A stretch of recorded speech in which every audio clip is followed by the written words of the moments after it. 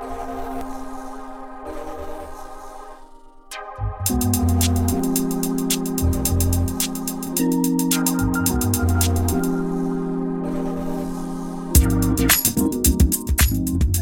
name is Paul Bayes-Kitcher, and I'm Artistic Director of Fallen Angels Dance Theatre. We work with people in recovery from addiction and mental health. My background is I studied in classical ballet. I mean, I can go into that later. A general way. I'm also in recovery myself, long-term recovery from alcoholism and heroin addiction, crack addiction, everything. So we started a company called Fallen Angels, and I'm really interested on how movement can heal the mind, because I believe addiction and mental health is a physical and mental illness, and we do a lot of work on the mind with therapy and groups and recovery groups and stuff, not necessarily on the physical. So we've developed a way of working over the last 12 years that uses movement as a tool to rehabilitate and let go of the mind. So it becomes like a meditation. Yeah. Cool. Okay. So you started as a ballet dancer. Wow. How did that come about? Yeah, I mean, I used to go to a local dance school. I used to sing, actually. I was more into singing, and we used to go around pubs with my dad, and I'd be like the front man, about 8 years of age. And and then I got branched off into I saw Nureyev on telly, and I was like, wow, how can he jump that high? I was quite fascinated. So I went into ballet lessons, tap lessons, everything. And my teacher said he should audition for the Royal Ballet School. So I was like, okay, yeah. So I just went with it. And I got through the first audition, got invited back again, second audition. Yeah, I remember I had really bad flu. Glandular fever, that was it, yeah. I got a place, and then I was there from the age of 11 at White Lodge to about 16. It was quite intense training. It was like old school. Yeah, really. Fierce training for such a young age, but they got results. And then I went to Rambert. At the age of 16, after training me for 5 years, they said I wouldn't make it as a classical dancer. But I think I was kind of a bit. I didn't fit into that mold, as in I was a bit naughty, should I say? There was stuff that was going on that they didn't know about, sort of trauma stuff that was kind of manifesting in different parts of my learning and stuff. So I ended up going to Rambert. I was there for a year, and then I went to Central School of Ballet, and then my first professional job was when I was 18, Vienna Festival of Ballet, where we toured all around Germany and Switzerland, kind of thrown in the deep end. It was like you were on the road, it was good fun though. And then Scottish Ballet, I was there for 4 years, amazing company, worked with Peter Darrell. The Scottish Ballet was like a real family, and I loved that. Yeah, it was good times, Glasgow, loved it. And then I went to Birmingham Royal Ballet, and I was there for like 8 years. I was a soloist, but there was something in me that I wanted to prove the school wrong, that I could get back into the company. So I auditioned for Sadler's Wells Royal Ballet at the Royal Opera House, and I thought, oh, there's no chance I'll get in. And it was my friend that said, why don't you go and audition? So I was like, okay, why not? So I went down, I got invited back.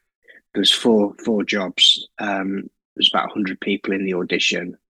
And then I got a contract, but there's something that I want to prove in myself, that, even though I got knocked back at 16, I managed to work and get back into the company. And we toured all over the world, worked with like directors. I've worked with like directors of Bolshoi. Um, yeah, we had some great teachers and toured all over the world. Learned some great rep, and then retired at the age of 30, and that's when I ended up in rehab. And I was there for 7 months because, yeah, I mean, my kind of drinking and drug history was I drank when I was 8 years of age. Um, Started drinking on and off when I was 8, and then when I was 13, I started smoking a bit of weed at the weekends. Like going up to Ladbroke Grove, Notting Hill, 13 years of age. Do you know what I mean? And then yeah, when I left the Royal Ballet School, then we started experimenting with all sorts of drugs. Acid and anything we could get our hands on, basically mushrooms, the lot. And then yeah, that kind of escalated, but it took a while to get to the point of, when I was in Birmingham, I was like drinking a lot. I could never work out why I drank. I couldn't stop drinking when I started, and the same with using as well. Sometimes my drinking would start on Friday and it'd go through till Sunday. Like sometimes Sunday night as well. And I'd go in Monday morning to class, rehearse all day, then we'd go out Monday night. I don't know how I did it, like ease as well. But yeah, the reason why I'm telling you that is because obviously that's that was the foundation for like the starting of my recovery. Like all that pain and suffering that I went through. Heroin addiction. I left Birmingham Royal Ballet, then I was smoking crack around the clock and just drinking bottles of vodka, and I was just isolated. I was on my own, 8.5 stone. I had Yardies after me, which is Jamaican mafia, which is not good. Owed them money, and then my mum put up the money for rehab, 6 weeks. And I was like, I'm not going to rehab. 6 weeks, God, it's too long. But I got there, and yeah, I thought my options had run out anyway. I had no money, I had people after me and stuff. And yeah, I was there for 6, and then I got a second stage, and I was at Thurston House in London. So I was there for 7 months, and I started using heroin towards the end. Got thrown out of there, and then started injecting, and then all my veins collapsed in my arms. I was going in my feet. Yeah, just horrendous. Yeah. But yeah, and then I managed to get into recovery. It took a few years, and yeah, started experimenting. I started teaching bits of like at first I started teaching. In Northern Ballet School, I was doing I went and taught a ballet class, and they said, "All right, we want you for a bit." I was traveling from Bradford at the time, and then this was in Manchester. And then they wanted me like 2 classes a week. Then it was 2 days a week. And then it was like, we want you full time. I was like, great. So I moved to Manchester. I was in a bed sit, had a black bin liner. That was it. And it was quite frightening. You know what I mean? Being on your own in a bed sit thinking, what am I doing here? Didn't know anybody in Manchester. My mate just dropped me off. Didn't have anything really. Then went to recovery meetings and found fellowship, people that I connected with, and I had a good few years there. That's where I met my wife. We've been married, we've been together about 16 years now. So yeah, and yeah, just started experimenting with my own journey through movement and choreography, and we did a little thing at the Lowry. And there was a lady in the audience, Davida, and she said, would you, I was dancing in it at the time. It's called I think it was My Name Is, I can't remember, but I was dancing in it and with 2 other lads, and this lady in the rehab said, would you like to come and teach in the rehab? I was like, wow, this is, amazing. And I was thinking, what am I going to teach them? Because I hadn't developed those tools of using cross art form. So I developed a way of working, because obviously people coming into the rehab, some of them from prison, some of them rattling off heroin, some of them rattling off alcohol, crack. Do you know what I mean? So it was all different, walks of life, and addiction doesn't discriminate; it'll get anyone. So we developed ways of working, like looking at cross art forms, people's paintings, people's creative writing, and then drawing authentic movement out of what they were talking about. So it's something that they could relate to. We'd have a lot of fun. Yeah. And just the way they moved was really fascinating for me, because I was like, well, everybody's got a story. And I think the story, some of that trauma is locked in the body. You can see people, how they hold themselves, or how they, see what I mean? It's just really interesting. Everybody's very different. And, so we developed ways of working, and they performed, and it was just like incredible. Like the audience were, people coming up to the performers afterwards, throwing their arms around and breaking down in tears and stuff. And I'd never seen an audience like that. And I thought, wow, we've probably got something like that people can relate to, people that have never had the opportunity to be introduced to theatre, never been in a theatre, never mind, like talking, creating or doing movement, or, things out of the comfort zone. So, yeah. And cut a long story short, like 12 years later, we've got a group in Chester, a group in Liverpool, a group in Bolton, a group in Lee, which is Wigan, a group in Salford, 5 groups, and they're really thriving at the moment. And yeah, they're just incredible people. Sorry, I went on a bit there, didn't I? No, no, not at all. It's fascinating. Thank you for sharing all of that with me. And I mean, to have experienced the life of a professional dancer at the age of 17, 18, that Mm. also must have been like a really amazing experience, right? How did you find that? Yeah, yeah. I mean, like there was some magical moments.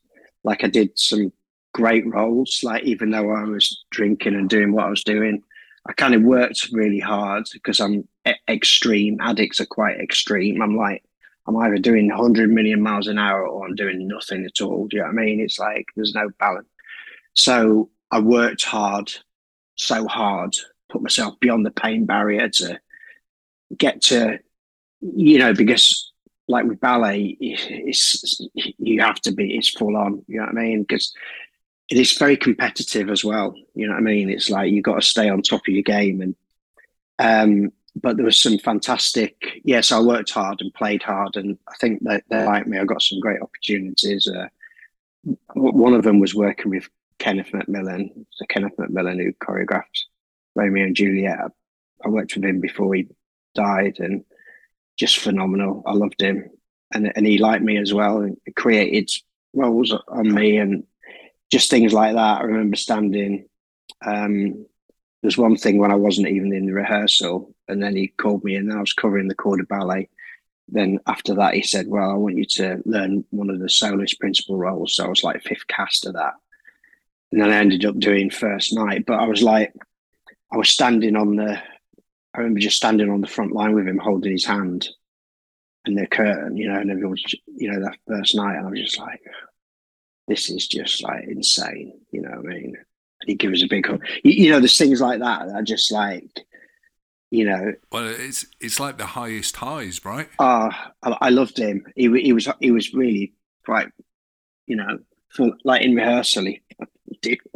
I used to mess me up, but he was amazing. Yeah, yeah, highest highs. Yeah, like you say. Yeah, the adrenaline, and I used to get like this fear was unbelievable. Like sometimes if I'd be doing like a principal role on the Friday, on the Sunday, it'd be in me. Do you know what I mean? I'd be thinking about it already. Like say a 3 minute solo that you just, you know, technical, and I'd get that because I didn't have any strategies of how to, now I know breathing techniques and, getting in the body, and because I'm, we're more kind of somatic and holistic, but then I was just, this fear was just, it was horrendous, but yeah, but amazing as well. Yeah, and from that position that you describe as having that lived experience, when you're working with those who are living with addiction, that must be such an insightful place and such an insightful perspective for those people to then work with somebody Mm, who's had that lived experience. Do do many of the people that you work with, or do you encounter, as you describe, functioning addicts, mm, those who still live a mm. day to day from the outside may look like a completely normal life. How many of those people that you work with are functioning addicts? Yeah, I mean that's the thing with there's quite a few people like have I've met all sorts of people that have had like high flying jobs and business people that are like it's mad what you can sort of it's like that double life, isn't it? And it's almost like with me it was because it was like drinking drugs was the solution because I had this like void. There was this early childhood trauma that had been really that wasn't right, and I hadn't really dealt with that. So it was like anything that it was like I've done a lot of work recently with therapy and stuff, and it's like I learned that I wanted to exile the body, like run away from myself. You can't run away from yourself. So how can you do that then? You numb yourself, anesthetize yourself, so you don't feel anything, or you become a different person, and then so the drinking drugs was a solution. Then it starts working against you, and then it's living in recovery. Finding that thing, filling that void with something more purposeful. But yeah, there's a lot of people that like I don't want to say organizations, but the, you know you'll find it. Thank you, and thank you for sharing that. I appreciate it.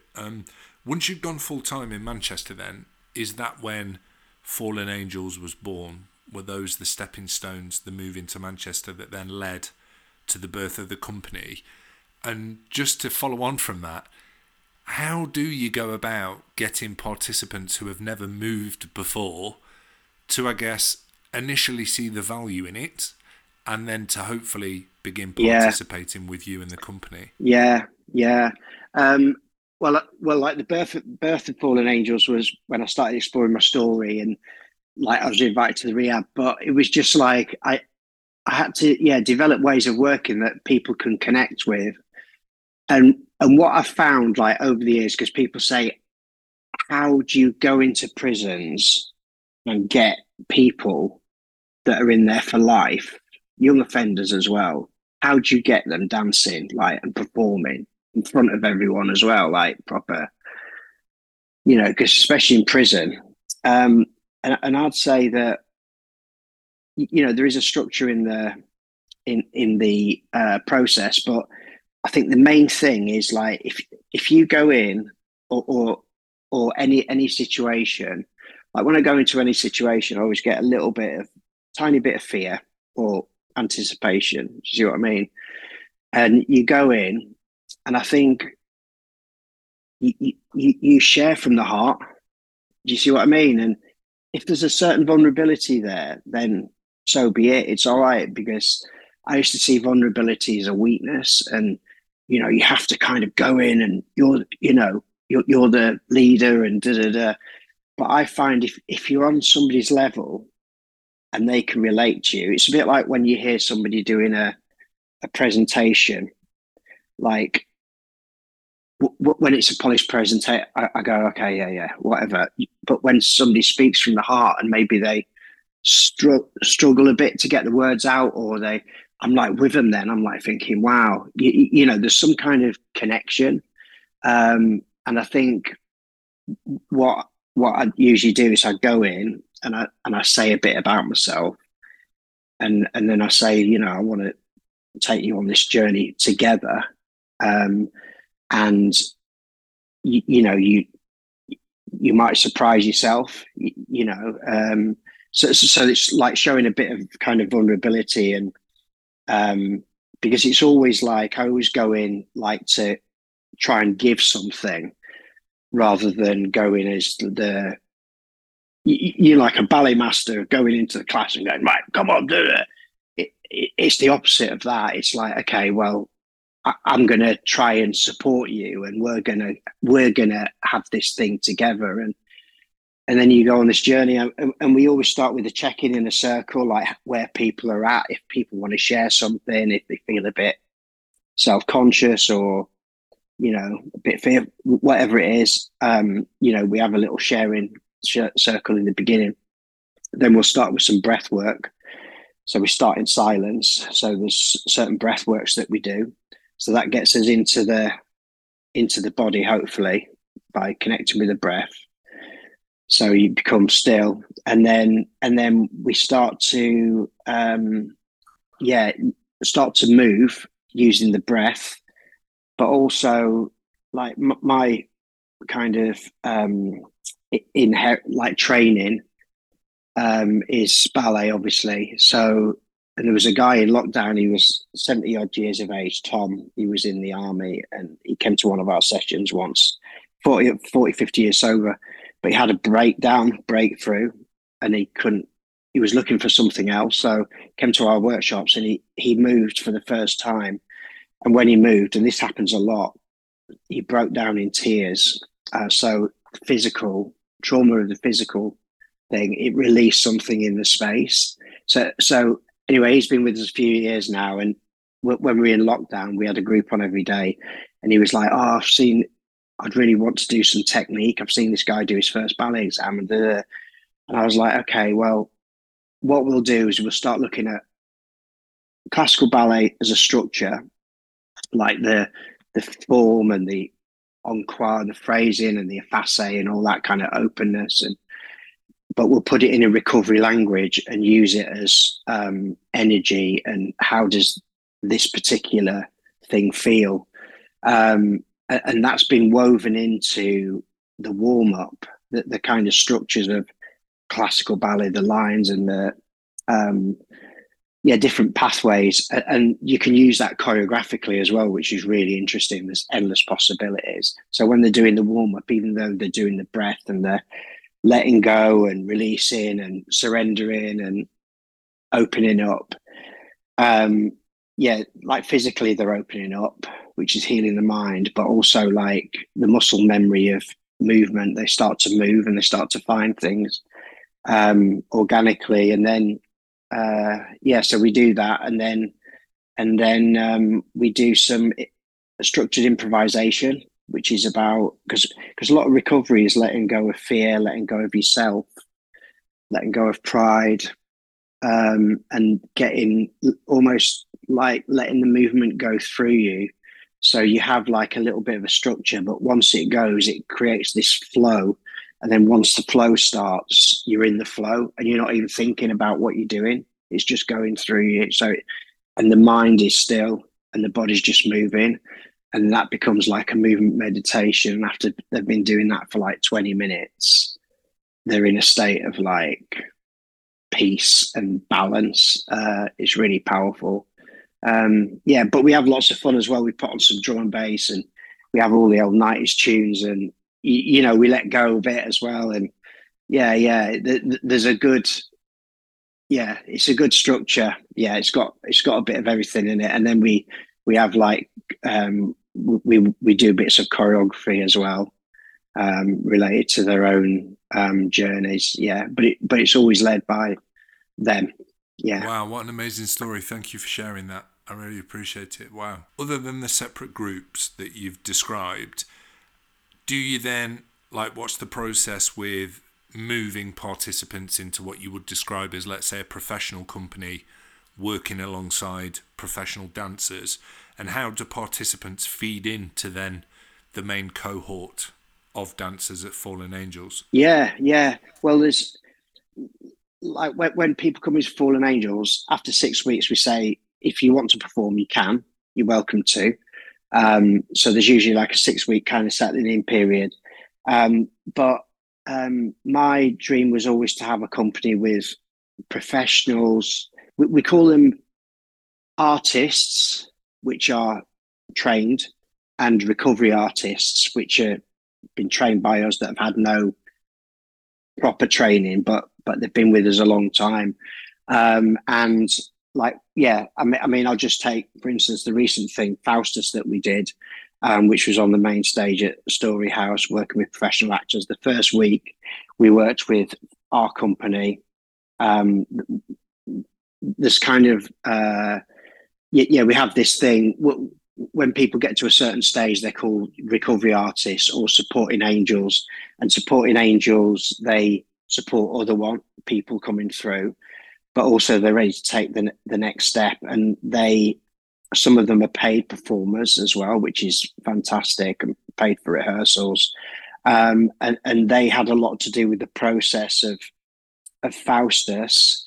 And also we recently did a thing with Nuno Orchestra in London, which we're going to be working at the Royal Opera House. We've got a performance on the 4th of November in the Limbury.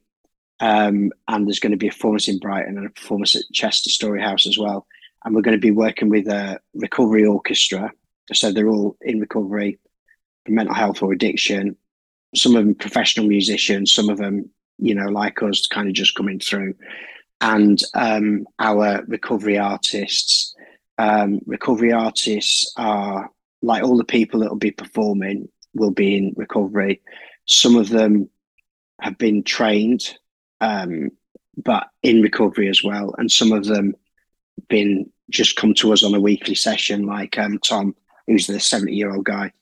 And yeah, I think when people see our stuff, it's like, even though the people that have been trained, there's not a big, like when you see the piece, you don't look at the piece and go, all right, he's been trained because he can get his leg there and technical.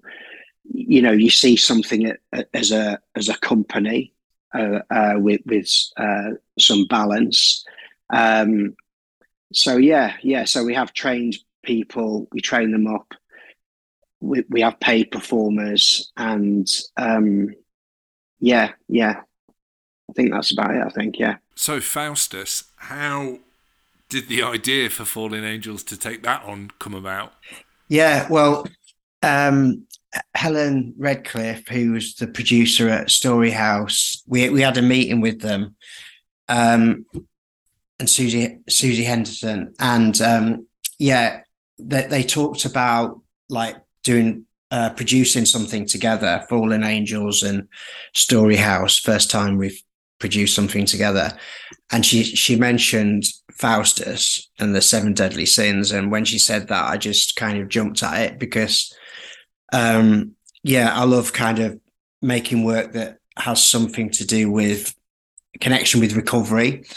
And part of the story, like, she sells a soul to the devil. In this version, it was a woman. They're all women apart from one. There was the devil, which was a man. And the 7 deadly sins is something that in the recovery process, because I'm in a 12-step program, step 7 is the defects of character. And it looks at pride, lust, greed, envy, wrath, all those kind of things that block the soul, or kind of, so I've done a lot of work on that personally. And it just really stood out, and something about her selling her soul to the devil. And because I think when you're in active addiction, your soul is almost like taken. I mean, you see people and, it's not them. It's like they've been kind of taken over by this thing, almost like not possessed, but it's not them that, their behaviors manifest in different ways. And it's like so powerful. Like, so there's a lot of synergies with addiction, selling your soul. And also, like, she had trauma. Her mum was drowned. She gets drowned in the beginning. So there's something about the trauma that she went through. And then she becomes like this person that becomes like addicted to like learning, and, so there's loads of, strands in it.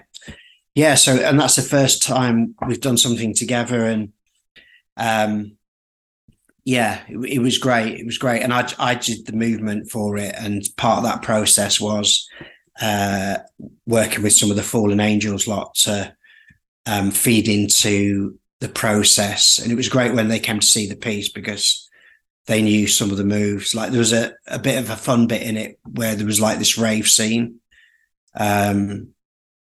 Yeah, and so it was quite modern, and yeah, it was good fun to do. I really enjoyed it. Yeah. How do you hold the space when supporting participants? Let's say if content or exploration may start to get too heavy, or it may trigger something personally. I know that you mentioned Tom's reaction to the movement. Yeah. What's your support process as a company when working with participants? Yeah. Well, in the workshop, we'll always have a workshop assistant that's been trained. And also we have like supporting angels. So say if I'm doing something and somebody goes out the room, and starts crying or whatever, something's triggered them, or they might have brought something into the space that they haven't dealt with. Usually the person, there's two people that go outside and see if the person's all right and see how we can support them, either get back into the session or, how can we like signpost people to different places. But usually what happens in the workshop, there's a lot of healing, because people usually come in with stuff and they're quite, they've got lots of stuff going on, and you can see by the movement that they start to, settle. And then by the end, because we have a check-in and a check-out.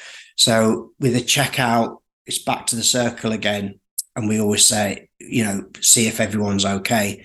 And usually the feedback is, they feel lighter and they feel energized and they feel more relaxed. And, but if anybody does feel like has a wobble, then we'll always sit with that person. And that could mean, so I think a lot of it is listening. Do you know what I mean? It's like being aware of people in the space. Some people might not even say anything, but you can see in the body language that they're struggling with something. And that's why we have a check-in at the beginning, just so I can monitor where people are at. And then if people need support, then we'll support them during the workshop. And then at the end, just seeing if everybody's okay at the end. And a lot of the stuff we kind of focus on in the workshop, it's all like solution based. Most of it is solution based. So it's always about light and hope and, looking at the past, but not staring at it, using the past as something that can, they say sometimes your past is your best asset. And sometimes like all the pain, the pain that we go through, it becomes like a purpose. Like without all that pain and crap that happened with me, maybe I wouldn't have been doing the work that I'd be doing now. So it's always looking at the positives and yeah. Do Fallen Angels work with participants who are still using, or maybe at the very early stages of recovery? The reason why I ask is obviously in the context of the conversation and the work that your company does, but also because I've spoken to other artists who have described and shared previous outreach projects that they've produced and worked on. And one that particularly sticks out in my mind after our conversation is somebody shared with me that they were commissioned to do a project working with ex-crack cocaine users in London. And they had this series of workshops and they devised and made this project. And then after the showing of it, they then found out that a large number of them or a number of them had then gone and actually reused.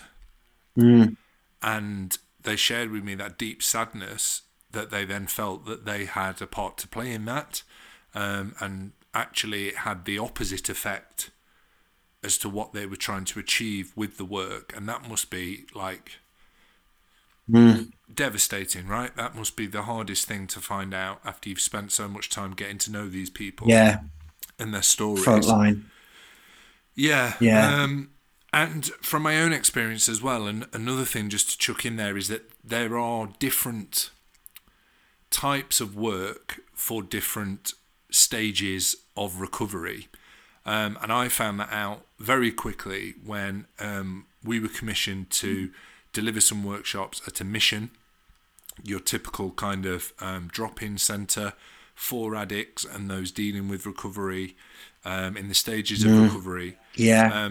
And the work that we were trying to deliver was just unachievable because the stage in which the participants were at in terms of their own journeys of recovery were in no way ready to even begin just playing games and taking part in drama exercises, because the chaos that surrounded their day-to-day lives, there was no access point. And actually that's when we made the decision along with the centre to withdraw from the project, because we needed to reassess actually the value of the work that we were providing, and was it the right provision at the right time for many of those participants. And that just then leads me to kind of ask you, where is your entry point, and do you work with people who are still using and are at the early stages of their recovery journey?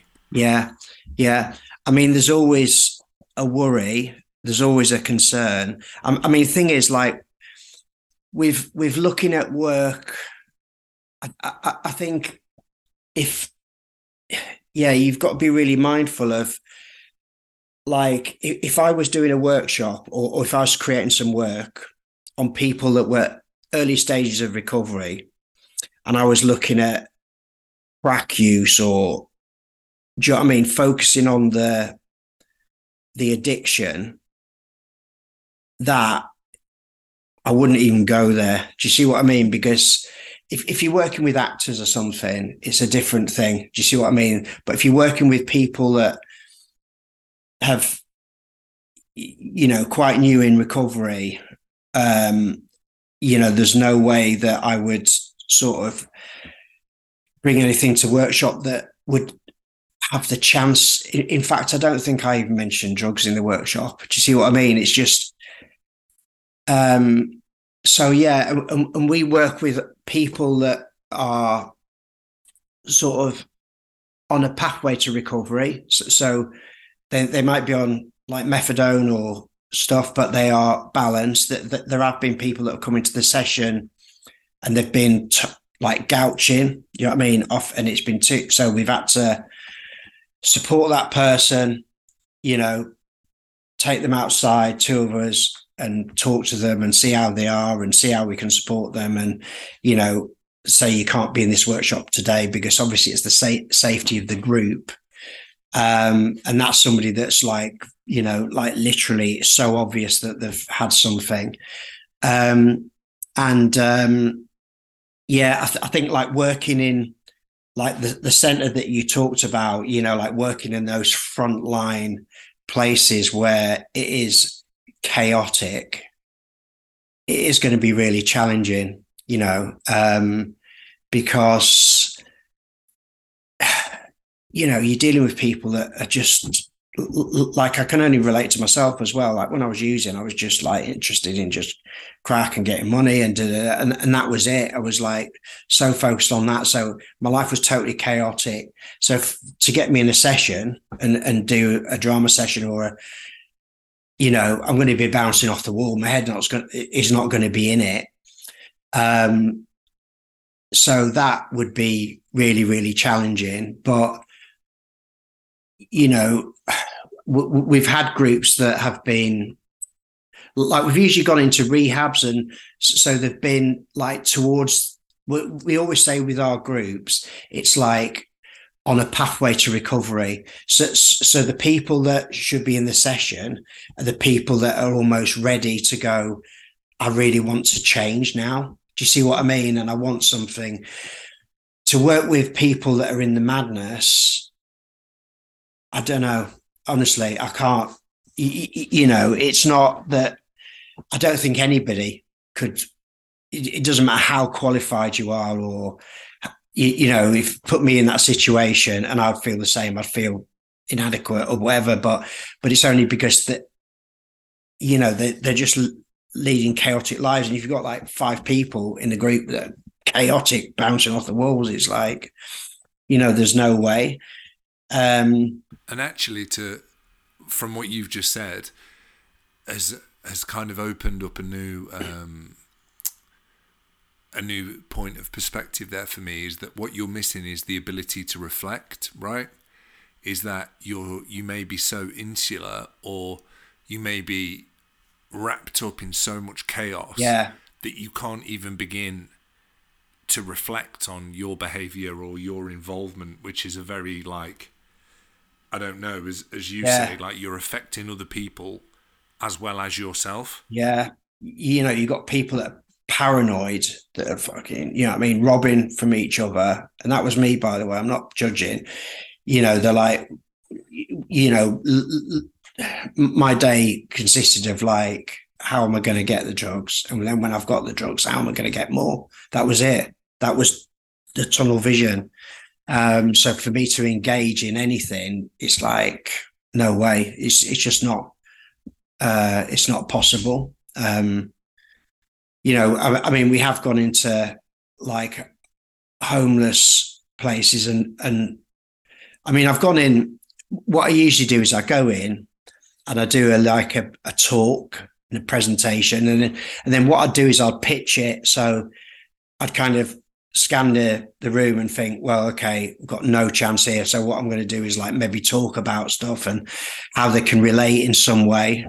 And then, you know, there might be a couple of people that might come to the workshop that are ready to kind of make that step. But you got to be careful as well, because if you're working with people that are on a pathway to recovery, and then you bring in people that are still using into the group, it's not healthy. Do you see what I mean, for those people? So, you know, it is, you've got to be really careful of kind of, you know, the safety of the group and stuff. Yeah. How do you feel seeing your work and your outreach be then turned into professional dance? Like, you must be so proud of not only yourself, but the people that you work with, especially in relation to like creating something so beautiful and encouraging people to experience that beauty through creativity. Honestly, like, yeah, it's so admirable. It's amazing. You must be so proud. Yeah, it is incredible. I mean, we had a performance last night, and there's some people, you know, performing for the first time. And yeah, we had somebody there, the Lord Lieutenant of Cheshire, whatever, and she was saying that she always watches the audience, and I watch the audience as well to see, you know, what they're looking at, and you can see people. There's one lady that came up to me that works in a frontline drug center, and she was in tears. And I'm just really proud when you see, you know, people taking that step, and because it's a massive thing, you know, some people are going to be really frightened to get up and show some kind of vulnerability. But yeah, when people have come through, like people that have been with us for a few years as well, it's so powerful. Where it's beautiful when you see them, you know, after a few years of the progression that they take and the quality of the movement as well. And it's just quite incredible, especially the people that haven't been trained as well, that kind of rawness. And yeah, but you have to develop ways of working with them, because some of them find it very difficult to learn material like choreography. So you have to have bits of choreography in it, then bits of kind of structured improvisation of, at this point we're feeling this and we're going to this point, you know. So it's kind of having the tools to be able to make it accessible for people, so they're not like, you know, stressing about it too much. Could I ask, the Transfiguration films, which I want to say first Oh of all yeah. were absolutely beautiful, like really, really great pieces of work. Oh, I really thanks. enjoyed them. So thank you for pointing me in the direction of those in preparation for chatting today. Who performed them? How did they come about? Like, whose stories were Yeah. those that were used? Well, there was 3 films. The first one was I Fall, which was about active addiction. And we worked on that for 2 weeks intensively. And that was tough for me. Like, you're talking about safeguarding and, like, for me, it wasn't good because I'd never focused on that for so long. Do you know what I mean? It was about, what it's about. It's about like a kind of codependent relationship, they're kind of using off each other, and, and the trauma and the torment and the chaos and all that. And when you're kind of delving into that stuff for 2 weeks, subconsciously it brings up a lot of stuff. And that, I really like the kind of aftershock of that wasn't good for me. But I mean, that's good to know because, in the future, we probably won't do that again.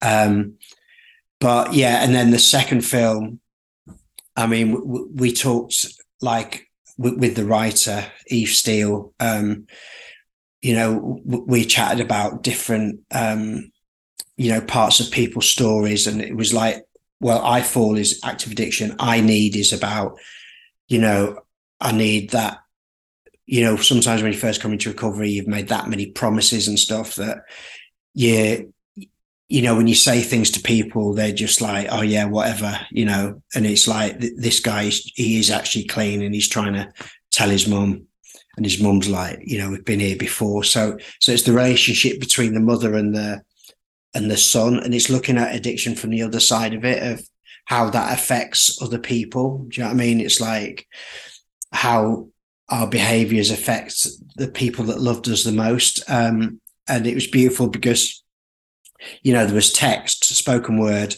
woven through to in the movement as well. So we worked with the writer Eve Steele, and then the third one was about this guy. It was about all of us, but there was this guy that I loved to bits. He was one of our participants, Frank. He'd had an horrendous childhood, like unbelievable. And he was in Broadmoor. He was, just in and out of psychiatric units. And like, just before we met him, he had to be chaperoned everywhere. You know what I mean? But he was this amazing character, and he used to draw in the sessions, and just took a shine to him. And he was like, he came to the session, you're not fucking getting me in a leotard, you're not getting me dancing. Do you know what I mean? He was funny. But we had him drawing in the session, and then he came along to the main group, and we had him drawing for a few weeks. And then it was my wife's idea to have him in the performance drawing. So we did this performance of him drawing. And then after that, he used to be in the corner there drawing all this, improvisation and drawing all this stuff. And then he just took his shoes off and started joining in. And he had this amazing incredible movement quality. And then he started to perform, and he could go to that place where, the improvisation, you could see that, like the trauma that was in the body being released in the space. And he had this amazing stage presence. And he unfortunately passed away in lockdown. And he was really, really special to us. But one of his things was, so that was based around him. It was like a remembrance or a tribute, or, to honor his life. And, something about him being trapped in the flat on his own, in his own head, and he can't get out the flat. And the flat becomes, you can't get out the door, and the door becomes a metaphor for your mind. So you're trapped behind the prison of your mind, because it doesn't matter where you are, you can be in the prison of your mind. You see what I mean? And it's like, so yeah. And then eventually he gets out the door, and then he comes to one of the movement sessions, and then starts to move, and then starts to breathe. And then we had his poem at the end. So that was really, and that was we rise, because I fall, I need, and we.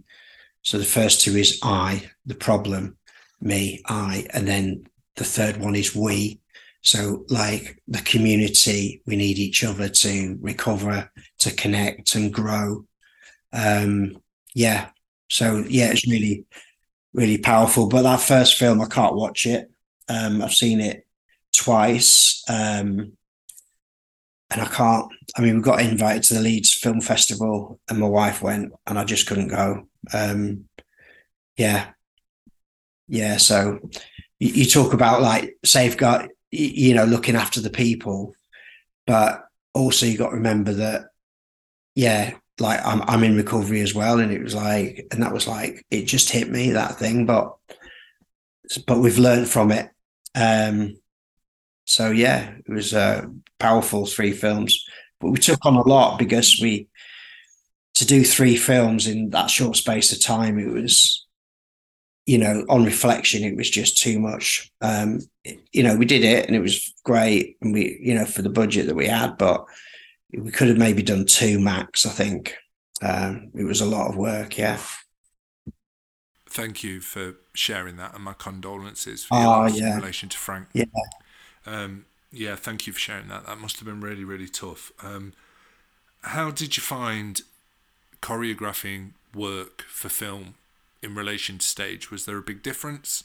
It was quite, because what you've got to be aware of is like different camera angles, and like different camera angles will show different energies. It's like if you're looking at a choreography from the side, you might feel something different as if you're watching it from the front.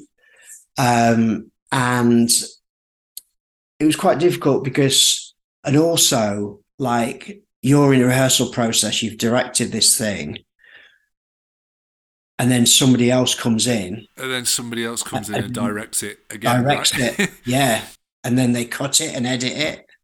It's tough. Do you know what I mean? It's really like, so the first film, I think by like the second film, because it's like any collaboration, especially when it's personal to you as well, you have to have like a really good connection with the people that you work with and a good understanding. So where it's give and take, the relationship. Do you see what I mean? We discuss things rather than I'm the director, I'm coming in and that's what it is. Do you see what I mean? It's like, well, wait a minute, let's talk about it. And, and I think we got the balance right, and it was great working with Dan. He's a cool guy, and the crew and everything. And, the second film was more of an enjoyable time. We had more of an enjoyable time, and there was people in there in that film that were in recovery as well. And then the last film that we did was just brilliant. It was a real joy to do it and be in it as well, because because I think Frank would have wanted that. So that's a beautiful thing. Yeah. But it was very different, because you got all these crew people coming in and setting up shots and then setting up the lighting and all this kind of thing. So it was very. I'd say I learned a lot. And it was. But the good thing about it is that you could do things again. In a live performance, it's one thing and that's it. And that's something beautiful about the live performance. But it's nice to be able to go, oh, well, actually that doesn't work and this doesn't work. And So were you working to a brief then? Was it a verbatim project? Was it Evie that you said? How did she create the work? Yeah, I mean, like before, like we always, like maybe a couple of weeks before, we usually have an R&D, research and development, where we have our, we have a group, our Fallen Angels group, and, it's their voices that always thread through. So with the stories, they're all individual stories that are kind of entwined in. So there might be a bit of, Frank's story coming through, a bit of Tom's story, a bit of James's story, Sarah's story. Yeah, so she will kind of gather information, take that, and then shape something. But if we'd had more time, I think I would have worked more, organically with people in the space, working together, instead of her going away writing this script and then coming back. And do you see what I mean? I think things work better when we're all in the same space together. So if I'm making edits and stuff like that, it's not so much a shock when somebody comes in and doesn't know why we've done those certain things. Do you see what I mean? So it kind of works organically together. But it always takes time, doesn't it? And yeah, it does. It does take time. And I think the more time you have, the more detail you can go into. And well, the more time you have, I've found the trickier it gets, right? Because as a maker, you're having to decipher, especially within a devising process, what should be kept, what should go. Yeah. Can we leave bits open potentially for the audience to read into or interpret? So what's next for Fallen Angels? What's on the horizon? Yeah. I mean, like the next big thing is the Opera House and Story House and Brighton. I'm really looking forward to working with New Note Orchestra. I don't think that's ever happened, as far as I'm aware, like a whole orchestra and recovery art dancers coming together and working on something organically. So we're going to go down to Brighton. We got Arts Council funding, which is incredible. So we're going to go down there and work something to do with, I think, rebirth, I think we're talking about. We're also going to be doing something at Story House again. And it's going to be, hopefully, we're going to have a play / physical theatre piece called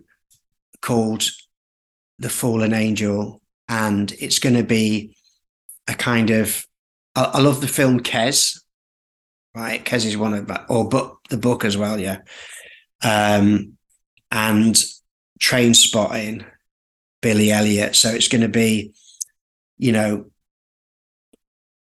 kind of bit about my story, but other people's stories as well. Like, it's going to go to places where, the early childhood trauma. So it's going to be quite challenging, and like the ballet side of it, and then the drugs, and then the recovery side of it. So we're going to be working with a writer soon. But it's going to be everybody's stories kind of weaved into one story. And it's going to be like the Fallen Angel journey. And I think that's going to be, I'm really looking forward to, finding a writer that we can work with, a director as well, and, casting it as well. So that's the next, like, there's two big things there. And we're always doing like little performances up and down the country. So. How exciting. Yeah. How exciting. That sounds incredible. Right. I can't wait to It's a pleasure. See the work as well. So I just want to say a big thank you for your time today, and sharing not only your practice, but also your lived experience, and just talking to me open and honestly. Like, I really appreciate it, and it really does mean a lot to be able to sit here and have a conversation with somebody so kind of passionate about their work. It's really inspiring and incredibly admirable, the work that you do. I think for any of us that are out on the front line kind of working with real people and we're a part of their lives, like, my utmost respect, and just thank you for sharing with me all of the wonderful stories and anecdotes that you have. So thank you for that. And thanks for making the interview very comfortable, and not a problem. Thank you. That means a lot. So just like to say a big thank you, Paul, for your time. It's massively appreciated. Thank you so much. Thank you.